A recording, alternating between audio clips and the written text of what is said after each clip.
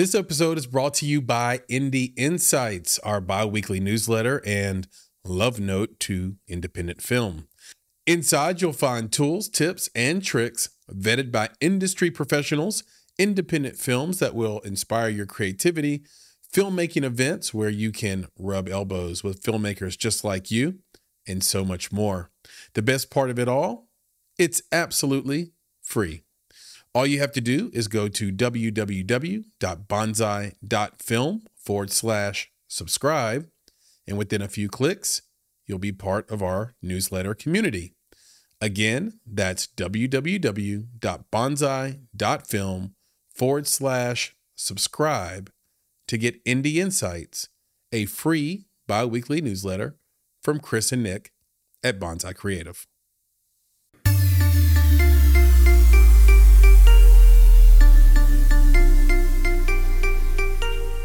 You're listening to Make It, a podcast by Bonsai Creative that helps creatives in film get where they're going faster by sharing the advice, knowledge, and insights of professional creatives across the film industry. I'm your host, Chris Barkley, and with me today is my good friend and Make It podcast co-host, Nicholas Buggs.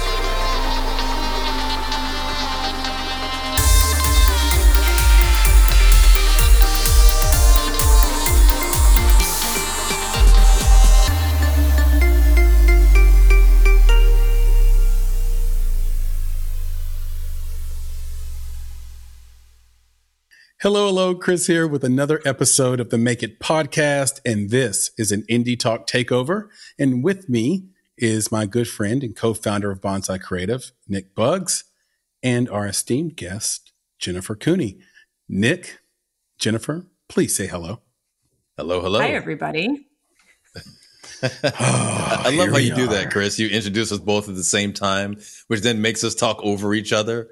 You know, so it's like, yes. You know, you gotta cue us up, you know, it's either me or Jennifer first. It's fine. It'll work out. Maybe we'll do something crazy in the edit. Yeah, you step in all sorts of piles of doo-doo that way, right? Like, is Jennifer going to be offended because I didn't, I introduced you first?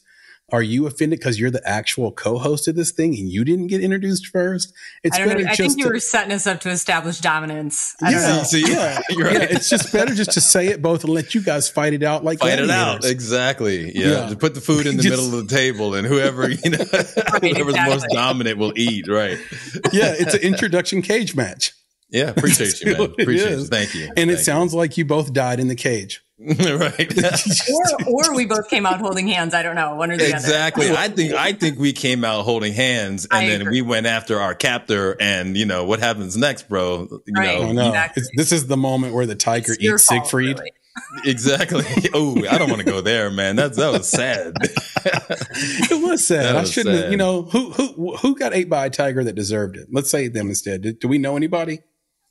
No, because now you got us all up in Tiger King territory, and somebody see Jennifer in the same spot I am. Yeah. Oh yeah, that guy got ate by a tiger and he deserved it, right? I didn't watch it. Not gonna do it. Wouldn't be prudent. I still haven't watched it to this day. I purposely, intentionally did not want to fall into. Honestly, guys, that was part of COVID health for me. Like staying out of that. Yeah, staying out of Tiger King was like staying healthy during COVID. Now, this was during the time, right? Self-care. Yeah. This was at the time where we were told COVID was going to be over by the end of May. So it's like it was going to burn up in the sun. Remember, it was going to burn up in the sun, and everything will be fine. And I thought to myself, I am not going to reach to the depths of depravity, whatever. Just because we're trapped inside the house. And now it turns out I should have watched it. No, you're good. And I think you made the right choice. Yep, exactly. You're good. You're good. Yeah. Jennifer, we need to rip, the seal off of you because the audience knows me and Nick for the fools that we are. Speaking for myself, that's what Nick's going to say next. but we don't know. Well, we don't know you. So give us a little intro and please tell us about this amazing film, Wildfire. My name is Jennifer Cooney, and I am a independent filmmaker in Pennsylvania, kind of right outside of Scranton, which everyone knows, right, from The Office. Um, so kind of a lone wolf in the filmmaking world out here, but that's perfectly fine with me. I write myself. Wildfire is my directorial debut, and with my co-producer, Connor Allen, we made this movie together.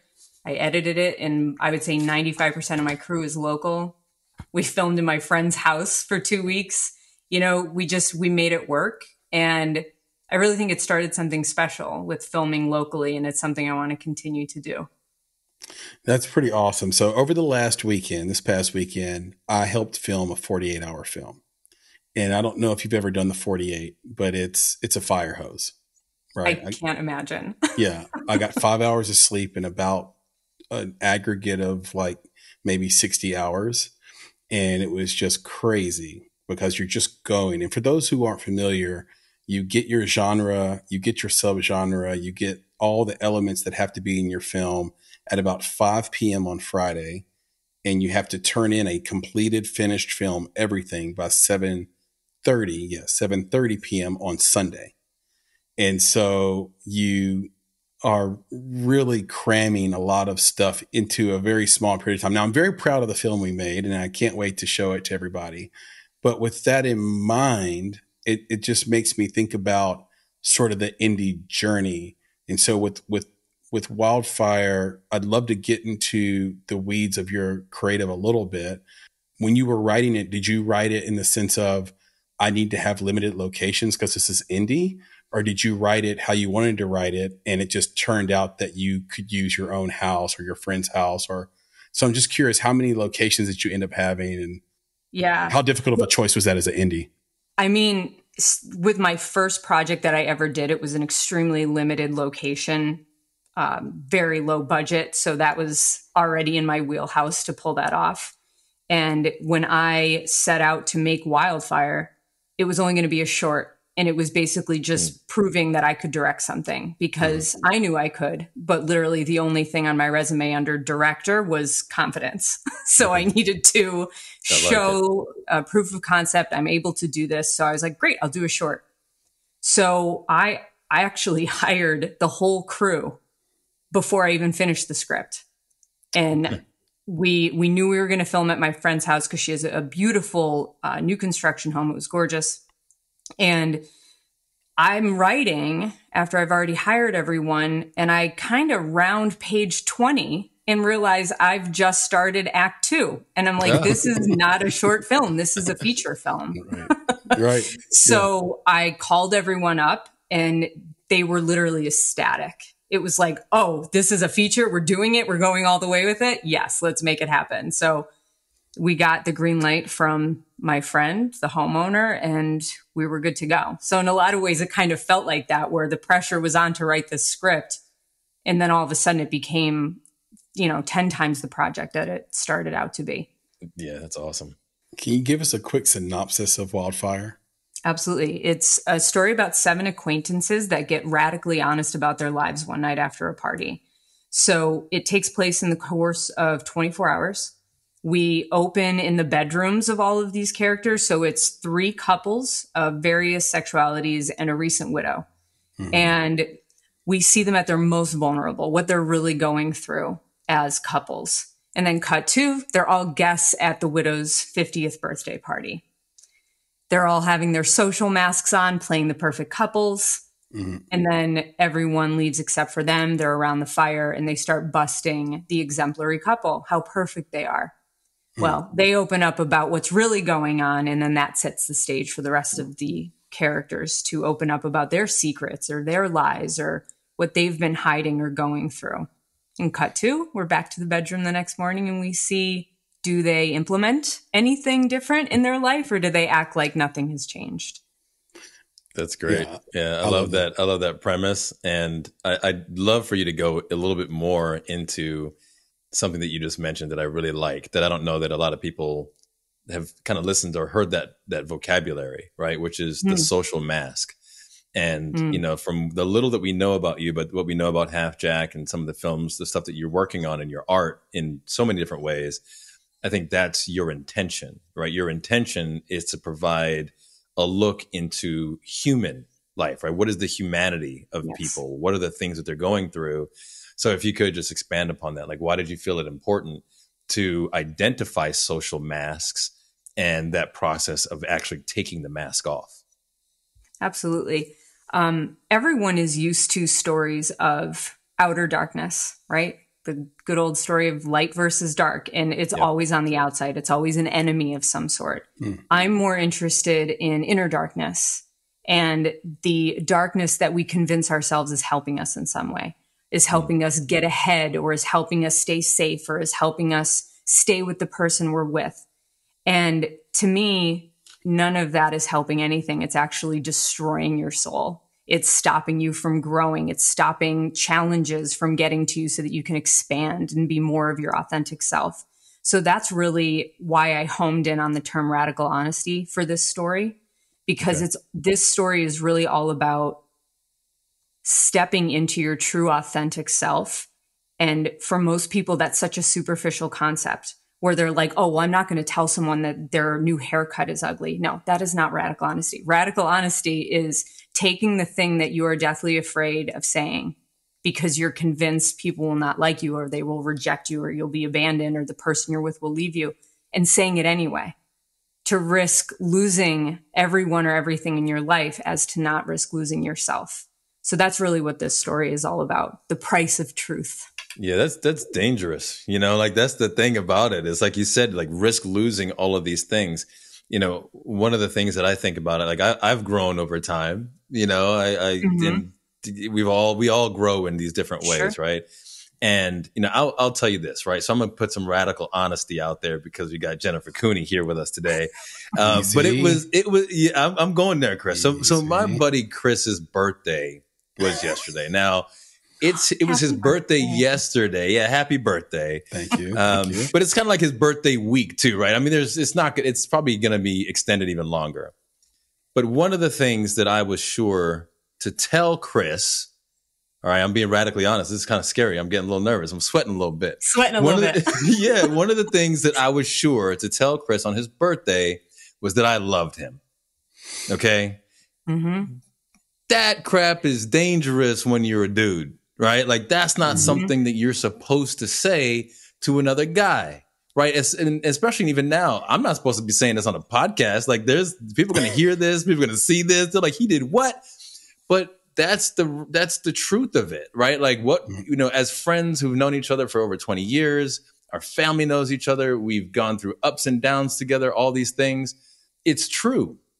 But there is a social mask you end up putting on sometimes that as a guy, I'm not allowed to say this, right? Exactly. Or someone's going to ridicule me. And then you start to think about things like, well, who's going to ridicule me? And whoever those people are who are going to ridicule me are probably people I don't want in my life anyway, right? And you start to kind of like, you take that mask off and you see yourself for who you really are. I feel like that just opens up a whole other world. So that's why I think I really identify with what you're doing through your art. And I think that you're going to continue to do with Half Jack. I love it. I seriously applaud it, Yeah. Thank you for that. And thank you for sharing that story with me, because that's something that I explore very deeply with one of the straight male characters in the film. Whatever he's going through with his wife, which is yet for the audience to see, whatever he's going through with her, he's afraid of how it's going to look. So he's afraid to say certain things, but all he really wants is to get her to speak. Yep. He knows what she wants. He knows that she needs more. Say it. Why? No, it doesn't matter that I know. I need you to say it out loud. And I think on some level, we all can feel what other people are feeling. Like, Chris knows that you love him. That's right. Yep. I know it. You know it. You know that in your bones. And that level of like radical truth, despite the person that you're supposed to be, or the face that you're supposed to put on, or the tough guy that everyone expects you to be. Like that is, to me, it's so archaic. It's so of the past. So to see an evolved man in my camera right now is so beautiful. And thank you for that, because that's all we can do. We can't walk around preaching and telling people how to be different and how to change. It's just being the change. It's being different without any sort of shame. And that's the one. That's the word. It's being that authentic self without shame. There you go. And then that's it. Other people start picking up on it. Oh, well, if he can do that, why can't I do that? And then all of a sudden the whole world is different because you weren't afraid to tell your best friend that you love him. 100%. Yeah. Evolution. I love it. Yeah, that's right. And it's interesting how like straight guys tiptoe into that too. Mm-hmm. When they're friends, it'll start with "love you, bro." Yeah. Yeah. we can't, or just, nope. and then no, it actually will start with "love you, bro." It won't be the I, because the I is tough. The I means me. The I means me. You are real scary. So it's got to be "love ya." Yeah, that's right. Love ya, bro. Right? Yeah. Love you, bro. And then and then when you really, like you said, you get to that place where you're in that spot of radical honesty, it's like, I love you. I do. Yeah. And that's what it is. And so I really related to that as well, just coming up in the music industry before we switched over into film. And I had a singing group, was doing all the songwriting. And you talked about sort of how inner darkness becomes a couch for you, and you think it's doing something for you, like it has a superpower that it doesn't have, and it prevents you from growing. I used to repeat that Billy Corgan line from Smashing Pumpkins where he'd say, I'm in love with my sadness. And I could always channel a great song out of pain, but I could never seem to channel what I thought was a great song out of happiness. And to this day, it's still more difficult for me to write a song that comes from a place of joy than comes from a place of heartbreak. And so that inner darkness piece that you talked about is so, so real. I had a lot of friends around me that were users, and they would be convinced that they could do, it's like the movie Half Baked, but have you tried this on weed? You're right. And then weed turned into something bigger and heavier, and then you combine it with alcohol, and then all of a sudden you got dead friends. And it's like, and it all came from this very small thing, this small, it's almost like Inception belief that you had this artistic thing that could only be enhanced if you drank, smoked, used, or had heartbreak. And then it just begins to fester as a cancer instead of as this thing you think it really is, which is maybe a nugget of gold or your fountain of youth. Right. And it's really powerful. I lived that. I lived that. And you're right. It holds you back. It constrains you versus being something that takes you to the next level, like you think. So I also appreciate that. Yeah. What it makes me think of is darkness only grows more darkness. Yeah. Right. That's all that it can do is repeat history and repeat itself and replicate. Whereas light grows and expands, and it just reveals more and more and more of the truth. Yeah. So that's a really beautiful sentiment. And it also made me think of that belief that we need to be sad or in love with our sadness in order to create something profound. And I think that comes from the reality that we're all more familiar with the nuances of sadness and darkness, and we're willing to explore it, right? Because everyone else is there. We're all sharing that frequency, that low vibration of downness and heaviness. So it's like, oh, we can swim in this pool, and I'm very familiar with the water, right? Like Eskimos that have 30 words for different types of snow. We can find all the different ways to talk about sadness because we've been swimming in that pool for so long. But feelings of joy and rapture and bliss and love and expansion and connection, these are all kind of new things to us. Yeah. And we don't really know what we're getting into yet. So it's kind of coupled with a bit of discomfort, right? Because it's like, oh, maybe this isn't safe because it feels really new to me. Right. But also, like, I don't know how to talk about all this stuff yet. I don't have all the poems to describe joy yet because I haven't been in the pool long enough. And it's like, let's just encourage more people to get in the pool. Yeah, but I got a thought for you on that. And then it just came to me because I've been in that space too. where it's like you write poetry out of the sadness. And the thing that just came to me is that I think the reason we write in sadness is because we sit in sadness, but we live in joy.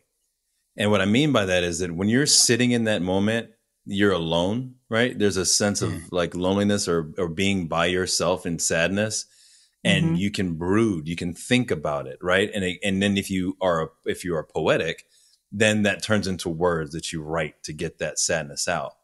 But when you live in joy, it's more likely that you're living with other people in that joy, and you don't have time to write because you were living in happiness. That's beautiful. That's beautiful. And that's interesting. Oh, it totally just hit me because like, I'm gonna be honest again, Jennifer, what the heck are you doing to me? Like, I'm over here like living this truth right now. Like one of the things I'm gonna tell you, I'm gonna tell you, my wife's gonna see this. So I'm gonna say this, right? So I used to write a lot of poetry for my wife. Okay. And she has noticed that over time, I have not written as much poetry for her. And I know why. Because once upon a dream, she was not my wife. And once upon a dream, we did not live together and enjoy and experience all the things together. So there was a period of longing that I had for my wife. And in those periods of longing and in those periods of being alone with my thoughts, I wrote. And I delivered those messages of longing and love and desire to her because I was in my own space and in my own time. But then we got married and we had a family and we are living in happiness and living in joy. So I'm living the poetry, right? The poetry is now my life. It doesn't need to be the words that I brood over. And I think that sentiment to me, I feel like I'm now living it. I'm living that joy. And therefore the words don't flow as freely as they do because I'm living it. So anyway, I just thought about that. It's beautiful. And you use the word time a few moments there. And the truth of the matter is when we're in that sad place and in that low vibration, we are in time. So we spend time with our feelings, with our thoughts, enough to write down those poems, to even be inspired with them. But when we're in joy, you're literally out of time. You're so present. You're so right now that the past and the future are out of your mind. So you're just right. And so the answer is, baby, it's because I'm so in joy with you. I'm so present with you that I don't need poems anymore. Right. That's right. You got it. Imagine poetry being something that actually it needs to be cured almost. It's almost like I don't need you knock the poetry out of me through the joy that you bring. And look, for me, I happen to feel like I was good at writing those songs and I didn't want to eliminate it, but I did notice that it was false. And there's nothing worse you can be called as an artist than a hack. If somebody calls you a hack, that is a major insult. That's like the worst. And if it's true, you should consider quitting. Right.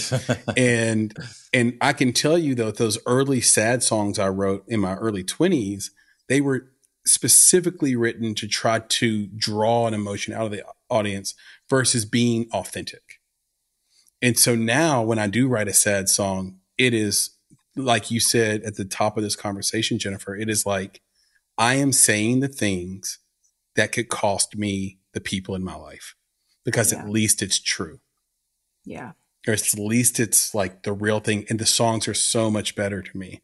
It doesn't matter that they're, I think they're better to everyone else too, but they're definitely more rewarding and better for me. So I sleep better at night just writing those things from that authentic place, so there's something key about that too, that radical honesty where that has to come through in your filmmaking. That has to come through in your songwriting.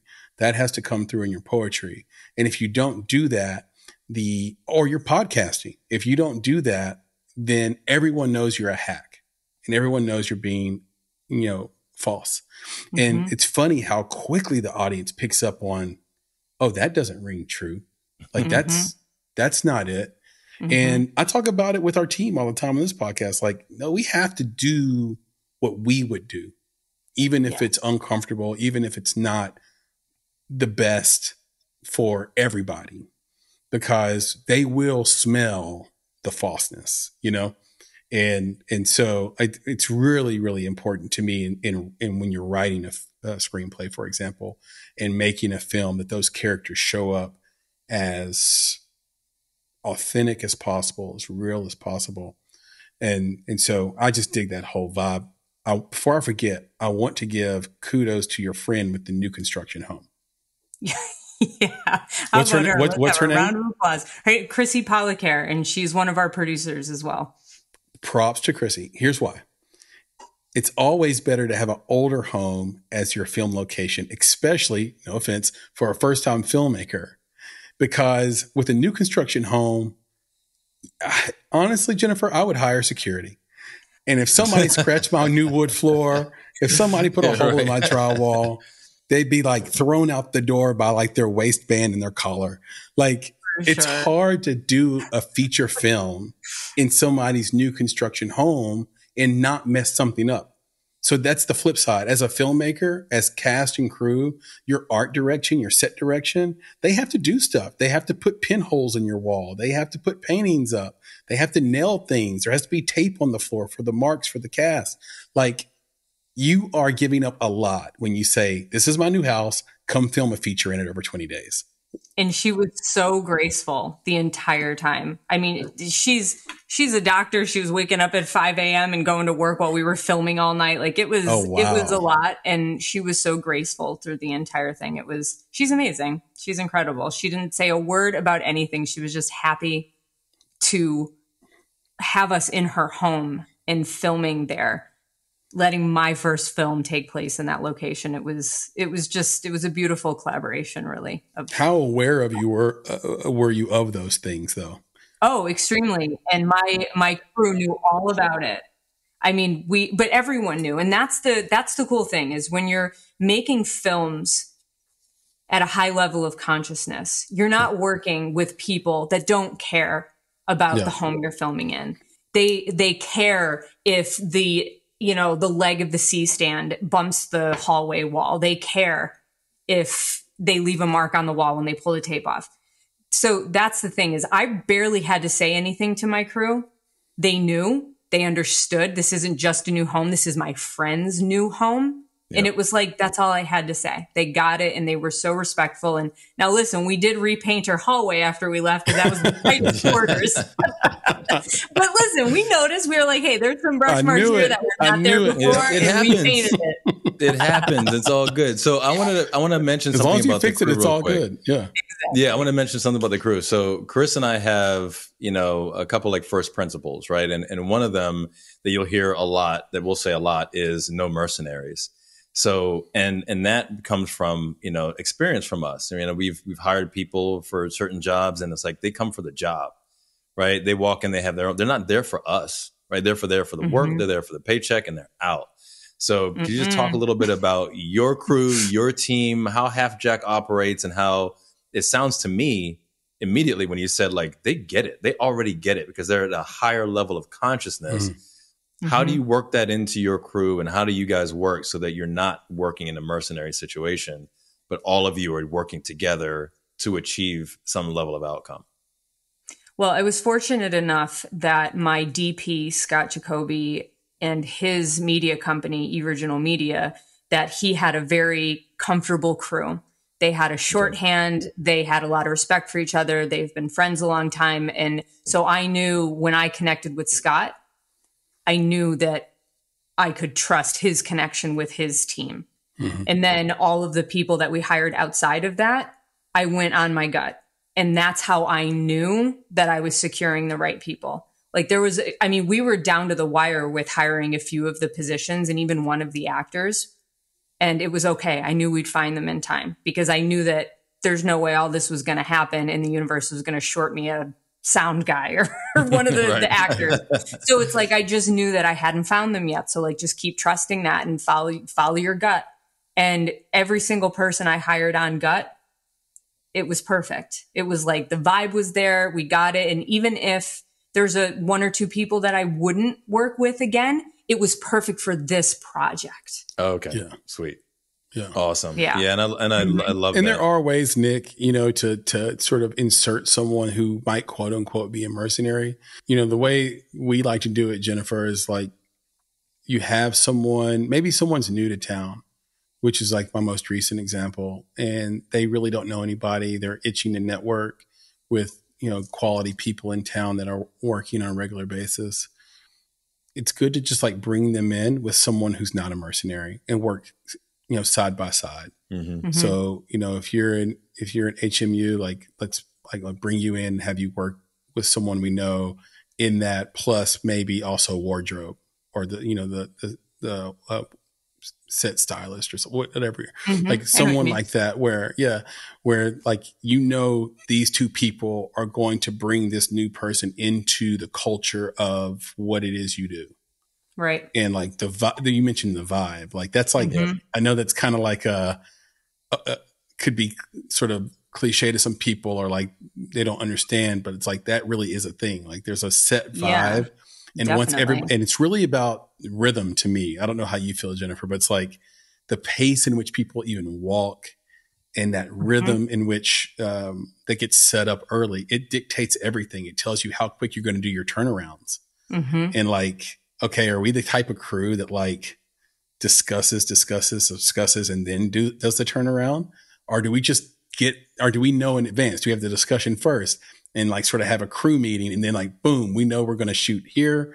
We're going to do there. We're going to get our plates here, like things like that if you're using VFX or whatever. But I mean, that's kind of that thought of like how to bring in a mercenary. Because the pushback I've gotten on that, Nick, and the reason I bring it up is inevitable, is because right? is that people are like, yeah, you're going to have to bring in a mercenary. How do you, like, you're going to have to, as an indie filmmaker, bring in somebody you've never worked with before. And how do you do it? And how do you make sure? But I think the thing is no mercenaries at key positions. Like you mentioned your relationship with Scott, and that created trust with his whole team. Right. It's like, okay, I can't have a mercenary as my cinematographer. Just can't. Right. And I definitely can't have a mercenary at my producer level. Like I got to have, somebody I know the vibes, as you put. And it's a vibe. To me, it's like, when you're vibing with somebody and when you're not. And even if your brain tells you, but they have the best resume, or they're definitely the best person for this, or so-and-so told me they're great. If they're not vibing with me, you don't have the job, because I have to work very closely with you under extremely high pressure and high stress situations. So if we're not vibing, you're not helping me. Yeah, that's right. You're hindering me. So it's like just building the right radio station. You're building a radio station that you're listening to for this whole project. So it's like, build it right. And I will add something to this is, like how do you do it? You can sense the difference between someone coming to your project trying to get something versus someone coming to your project trying to give something. I hired people that wanted to give to this project. Oh, I love what I do, or I loved your script and I want to try my hand at this and I'm really passionate about it. This will be fun. Like that, you can feel that and you can sense it, even if they're saying those right things, but you can feel that they're coming to get something from you or to, use you as a boost to get ahead. No, move on. Right. There's plenty of people out there that will not be able to sense this. Go let them hire you. You're right. Not me. I love it. Jennifer, awesome. the suspense is killing me. We have to show this trailer. Can we show this trailer? Is that cool? Yes, please. Yeah, let me show this trailer real quick. Yeah, let's do it, man. What are you feeling right now? You're here!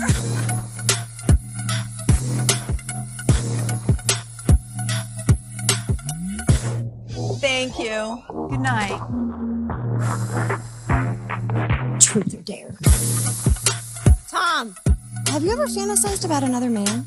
I just walked in on you masturbating like a teenager. No, I haven't. I call bullshit. Anyone want another? Get him something hard. Sexual fantasies are just emblematic of something coveted in reality. Like power. Always power. Or whatever. Fill in the blank. We're still talking about dicks. Noah, what won't your wife give you in bed that you wish she would? Nothing. My wife gives me everything I need. You're all out of your minds. What are you feeling right now? Very vulnerable. Why is it that we have a million words to talk about our victimhood and only one to describe love, the most complex human experience there is? I know you need more. More what? You tell me.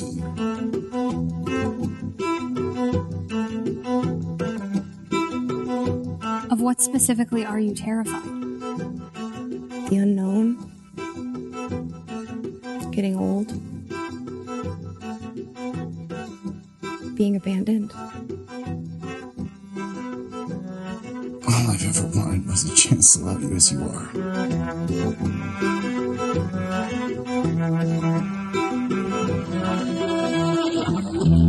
I've fallen and I can't get up. Can we get a doctor over here? Tom, stop it. Come on. They're probably all doctors.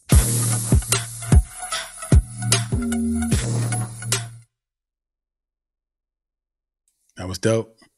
That was dope. I immediately thought, Nick, Telefilm's Kristen Baker as a distribution point, potentially, like that would be a partnership made in heaven, maybe. But I think this can do whatever it wants to do, like especially if the movie's like the trailer. Yeah, and here's a question I have, Jennifer. Is this so on IMDb you got it set up as a drama, but I'm getting tons of comedic notes here. Right. So there's lots. Right. That's what I'm saying. So like, is it just a drama or is it a drama and a comedy, or is it just you're pushing more towards the drama side for how you're marketing the film? To me, comedy is me having fun with the drama. Okay, so it's not so much I set out to put it in that genre. I think it's just a natural side effect of these characters speaking to each other. Like does that make sense? So to me, it's not so much a selling point. It's more of the cherry on top of the drama. Okay. And I think it's very human too, because people will couch pain and all sorts of other things in humor. Definitely. So the way to get out of an awkward situation is just make a quick joke, and then boom, you're free. And when the characters do that, it comes off as authentic. You know, they say, write what you know. Do you know this story? Oh, Jennifer? Yes. I know this story very well. Yeah. I know this story very, very well. There's a lot in here regarding my wife and my journey towards radical honesty, you know, realizing how much you lie to say, yes, I'd love to go to that restaurant tonight, or, oh, yes, I'd love to have that person over for dinner. And, you know, no, I didn't mean that. There's so many lies that we tell to stay safe. And one day we just decided, no more. We're telling the truth. We love each other enough. This is nonsense. Like, let's get real. And that journey has just provoked this new perspective when I watch my friends or listen to people talk. And, you know, every one of these characters is either highly inspired or based on me, my wife, our friends, people we know. It's just, I'm fascinated by humans. I just am. I always have been. And I'm a keen observer of our behavior because I can feel what's going on the inside with people. I'm highly empathic and highly intuitive. So it's like, I've always been totally fascinated by what I feel is going on inside of you versus what you're showing me and what you're willing to share, and why it stops only partway in. Yeah, so, and that in and of itself is dangerous, right? It could be dangerous to be your friend. That's in one way to look at it. Because there are people who like to be lied to, right? Like, not that they're doing the lying, I'm sure they are, but there are people that like to be lied to. Like, I would rather you not tell me that. Like, I would rather not know that. That character is represented in this film too. Yeah, that's something that really fascinates me more than anything is people that are truly unwilling to drop their mask. truly unwilling because they don't feel safe enough. There you go. That fascinates me more than anything. And to be perfectly honest, those are the people I hope to reach the most deeply with what I write and what I direct. There's a ton of pain in it too, from time to time. There's an example I'm thinking of in my head. I had a friend who had a girlfriend that cheated on him, and he was giving her the Spanish Inquisition on all the details of what happened. And I had advice from, at the time, this guy named Marcus, who was my manager of my singing group that I had at the time. He'd give me this advice, and I gave it to my friend. I said, don't ask her that stuff, man. All it's going to do is hurt. Like, what benefit do you get by knowing size, color, and shape? Like you don't need to know that. Like, all you know the truth. Like, that's good enough. So what do you say to that? Like, to me, there's a superfluous type of truth that isn't worth it. I mean, let's not confuse capital T truth with verisimilitude. Oh, okay. Right? Like, yes. There's what I'm after is capital T truth. Right. Getting to know the soul of a person, even, sifting through all of the egotistical nonsense to get to the soul of the person. And I think that that's what most people confuse radical honesty with, is what you're talking about, is that like superficial level of detail. All that is feeding your ego, whether it's to make it more rageful or to make it more victim or to make it more sad. I mean, we can dig into that level of detail through the ego, and that just couches us further into whatever we feel we already are. Or we can use that truth to get to something deeper and something more permanent. The truth of it all, the capital T truth of it all. And that's really what I'm interested in unpacking and finding. That makes a ton of sense to me. Yeah. And you mentioned, Chris, that idea that some people like being lied to. And what's interesting is that what that made me think of was, I think we've probably all seen this through either narrative film or even documentary film on prisoners, people who've been in prison for a long time. And you'll find that they'll come out of prison and they'll do something to put themselves back in prison. Yeah. Right. Yeah, and then there'll be this conversation about, well, he's just a criminal. He's just, he's a thief or he's whatever. But the story unfolds and you find out that the criminal committed the crime to go back to prison. Right. It wasn't because they're a criminal. They wanted to go back to jail. Why would someone want to do this? Well, because it's safe. Yeah. And the ego loves familiarity. The ego loves what it knows. So it just seeks to repeat it and replicate it over and over and over. And I think that's why people wake up at 65 and they're like, where the hell did my life go? Who am I? Who have I become? How did I lose myself? And when did it happen? And maybe you're not 65 and that happens. Maybe you're 32, but it happens to all of us. And it's either we wake up at that moment and say no more of this, or we go back to sleep. And all of this is represented in the film because it's not just one way. And, I'm not the type of writer that seeks out the good ending. I'm the type of writer that seeks out the authentic and the true ending. And to me, life on this planet, our greatest truth is bittersweet, and we get the good with the bad because everything has two sides. So that's what I seek to reflect in my stories. I tell you, we want to see this movie. Oh yeah, I can't wait to see it. You might need to send us the secret link.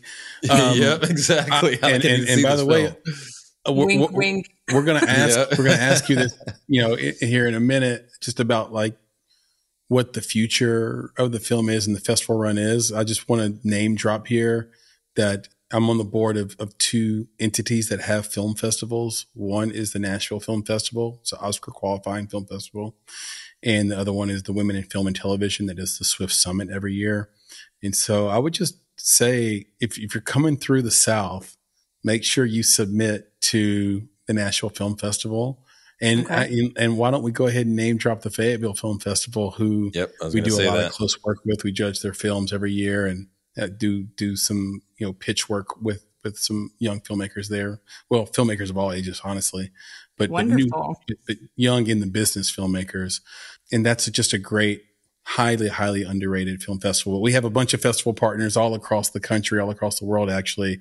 And so just curious what that journey is for you. But before I get to that, Pennsylvania, we have all these people who have come out of Pennsylvania that are either live in LA or Nashville or in New York, Chicago, that have been on this podcast, but they're all from Pennsylvania. So I just find this really interesting thing that's happening there. What is the indie film in Pennsylvania? Like, what are we missing if you're an outsider? It's me. Hi. Hand up.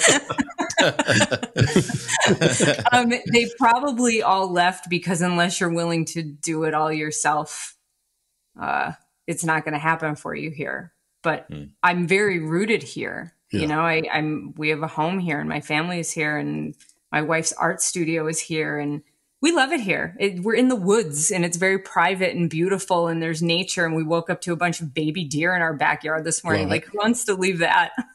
So it's awesome. Very inspiring and nurturing. So I'll make it happen wherever I am. Produce where you are. But what is the state involvement?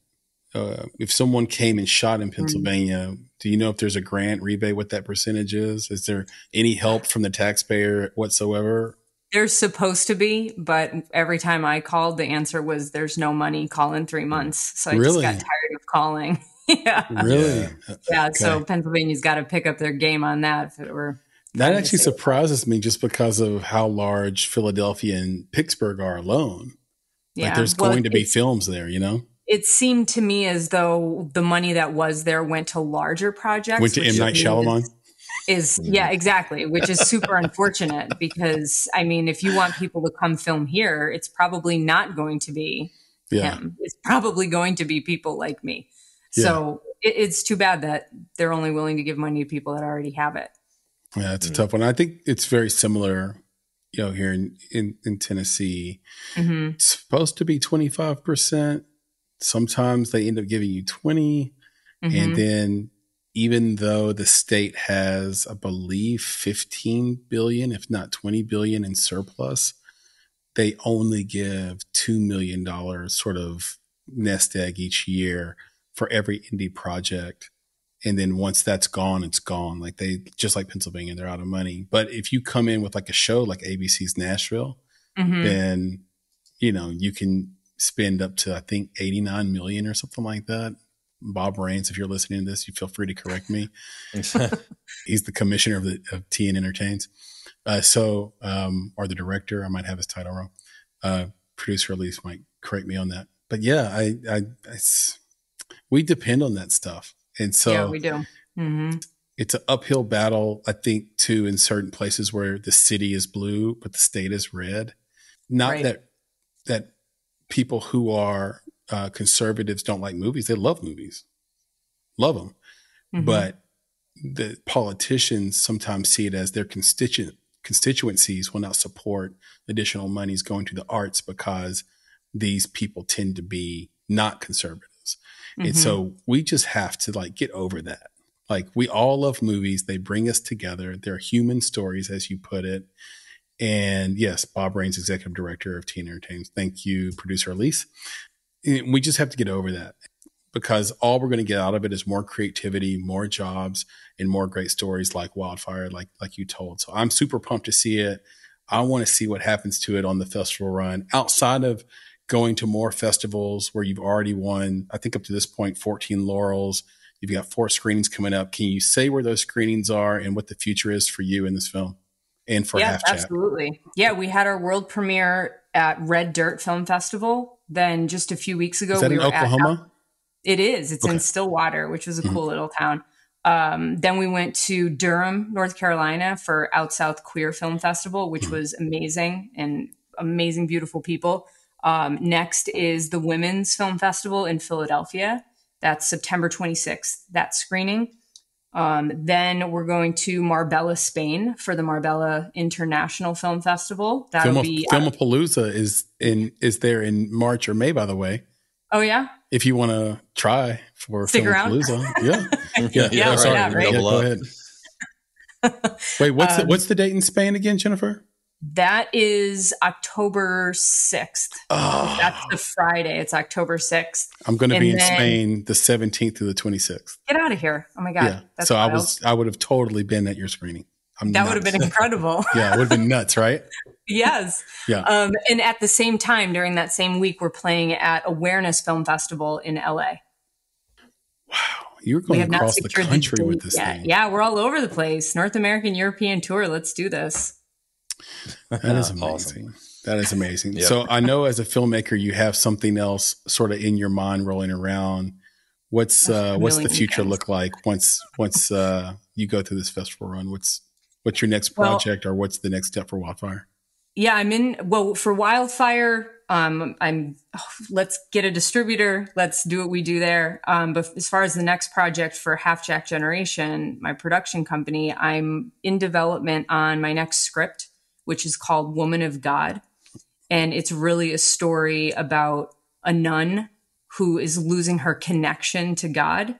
And when a former student returns to her university, she is profoundly faithful while completely outside of religion and unapologetically sexual.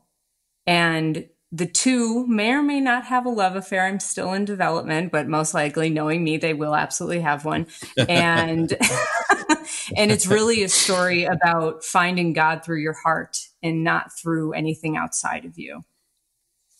Yeah, I love this. That is something that I grew up with, by the way. I grew up with that very sentiment, which was my father used to always say, why do I need this story or these stories to be a good person? Why is it? I don't understand why to be a good person, to be kind to your neighbor, to be faithful to your partner, whatever it may be. Why do I have to be told to do so by this book? Mm-hmm.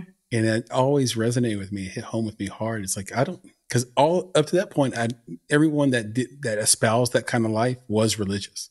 Mm-hmm. They were like highly religious. So it didn't make sense. Yeah. And I think the big question is, why do I need a set of rules that are given to me by anything other than my own heart? Mm-hmm. Yep. Because deep down if you're doing right or wrong. Yeah, I was going to say, I think maybe so. And I think that for me, I think, we're all probably in a similar space with respect to religion and faith in the universe and all that. But I've, because of raising my children, right, I've noticed that those stories, they don't necessarily have to come from, let's say, a book, right, an external thing, but they got to come from somewhere. And one of the things that I've noticed also, not just raising my children, but also, I coach soccer. So the kids that I'm dealing with have different parents. They have different communities, potentially. They have different influences. So the question is, how do you bring those folks who may not have those stories coming directly from their own family, right? They may not see those examples. How do you bring them closer to God, whatever God is, right? How do you bring them closer to knowing what the right thing is? If you've seen your father beat your mother, right, over, the wrong outfit that she wore or the wrong food put on the table, what is right and wrong? And I think that's the challenge. And I think that's where some of the basis of even religion comes from, is that you don't know what the experiences are of these other people and the examples they see in their life. So how do you bring them closer to God? So it isn't just about the stories being bad. It's really the bastardization of those stories for the purposes of the centralization of power. Right. I can use those stories. Right. I can use those stories to do anything I want if I want to put myself in power. That's like Jennifer was saying earlier about the ego. Right. Those stories can be wonderful if you take yourself out of the center of the universe. Right. So it's really where those stories are coming from. And I think Jennifer, what you're doing is awesome, because you're giving another option. You're giving another place for those stories to be told. Right. That doesn't mean that the stories that are told in the Bible or the Quran or anywhere else are necessarily bad.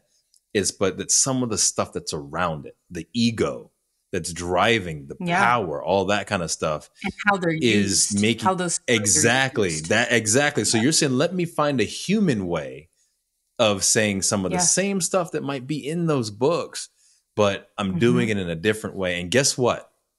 That's okay. It doesn't have to be that way. It can be in other ways. You can find that closeness to God, that closeness to the universe, or more importantly, you can find the closeness to your fellow man through these other human stories and the representation of those stories on the screen. So I think that, again, what you're doing is great and is close to the human heart. And those are the stories that I think Chris and I have always said, those are the stories that need to be told. Thank you for that. Yeah, I'm interested in finding capital D divinity, which is something that can't be taken or given to anyone or anything. It just is. And, a lot of people in power, what they're wielding is lowercase d divinity, which is divinity of the ego, which is not real. And it's, power over people that is false. It's an illusion. Right. And it's the tool that they're using is fear. And the tool I'm using is love. And it's like, if I can just tell stories about all the nuances of love and all of the beautiful chambers of the human heart, that's what I want to explore. And that's what I want to inspire people to explore within themselves. Here. And I'm reminded of a metaphor that a gun can be a paperweight or a murder weapon. So, you use it depending on how you use it. And that's right. I think that's a great point that both of you were making. And with that, Jennifer, I just have to tell you that this was just an amazing time. So much fun. I feel the same. Yes. Great conversation. And I cannot thank you enough for joining us. Can you tell everybody one more time where they can find you on the internet, social media, see some of your work? Yep. You can go to my production company's website, which is halfjackgeneration.com, or you can go directly to the film's website, which is thewildfiremovie.com. And everything you need to know is on both of those sites. Perfect. Folks, if you're listening, you know what to do next. The trailer was thebomb.com. As I like to say, I think that the whole movie was going to follow suit. So catch it and support Jennifer early and while you can, because in indie film, we need all the support we can get on these films. Because the reality is, and Nick, I know you've brought this up a lot of times, there's a lot of people that say they love indie film, but then we find out they're supporting the Avengers and not supporting that indie filmmaker. So go out there, truly support a real person doing real things in indie film in Pennsylvania, Jennifer Cooney. So more power to you. I'm looking forward to seeing where your journey ends up and where it continues to go. I think it's just going to hockey stick based on what I've seen and what I've heard and how authentic you are. Folks, I think you know where to find us. If you want to learn more about Bonsai Creative, if you want to learn more about the Make It podcast, it's really easy. You can subscribe to this podcast on Apple Podcast or on Spotify. We have an incredible YouTube page that we built this year, thanks to the wonderful team here at the Make It podcast. So go to that, subscribe, check out all of our videos. We upload new stuff weekly. And I think you'll get a lot of value out of that if you're on your own indie film journey. If you want to reach out to Nick. He has an email. That's nick@bonsai.film. You can reach out to me on X/Twitter at Flame in Your Heart, or you can just search for Chris Barkley and I will come right up at this point. If you want to reach out to us and ask us any questions, we are at contact@bonsai.film or on social media at _bonsai creative or _make it podcast. We'll get both of those. We respond to 100% of those messages.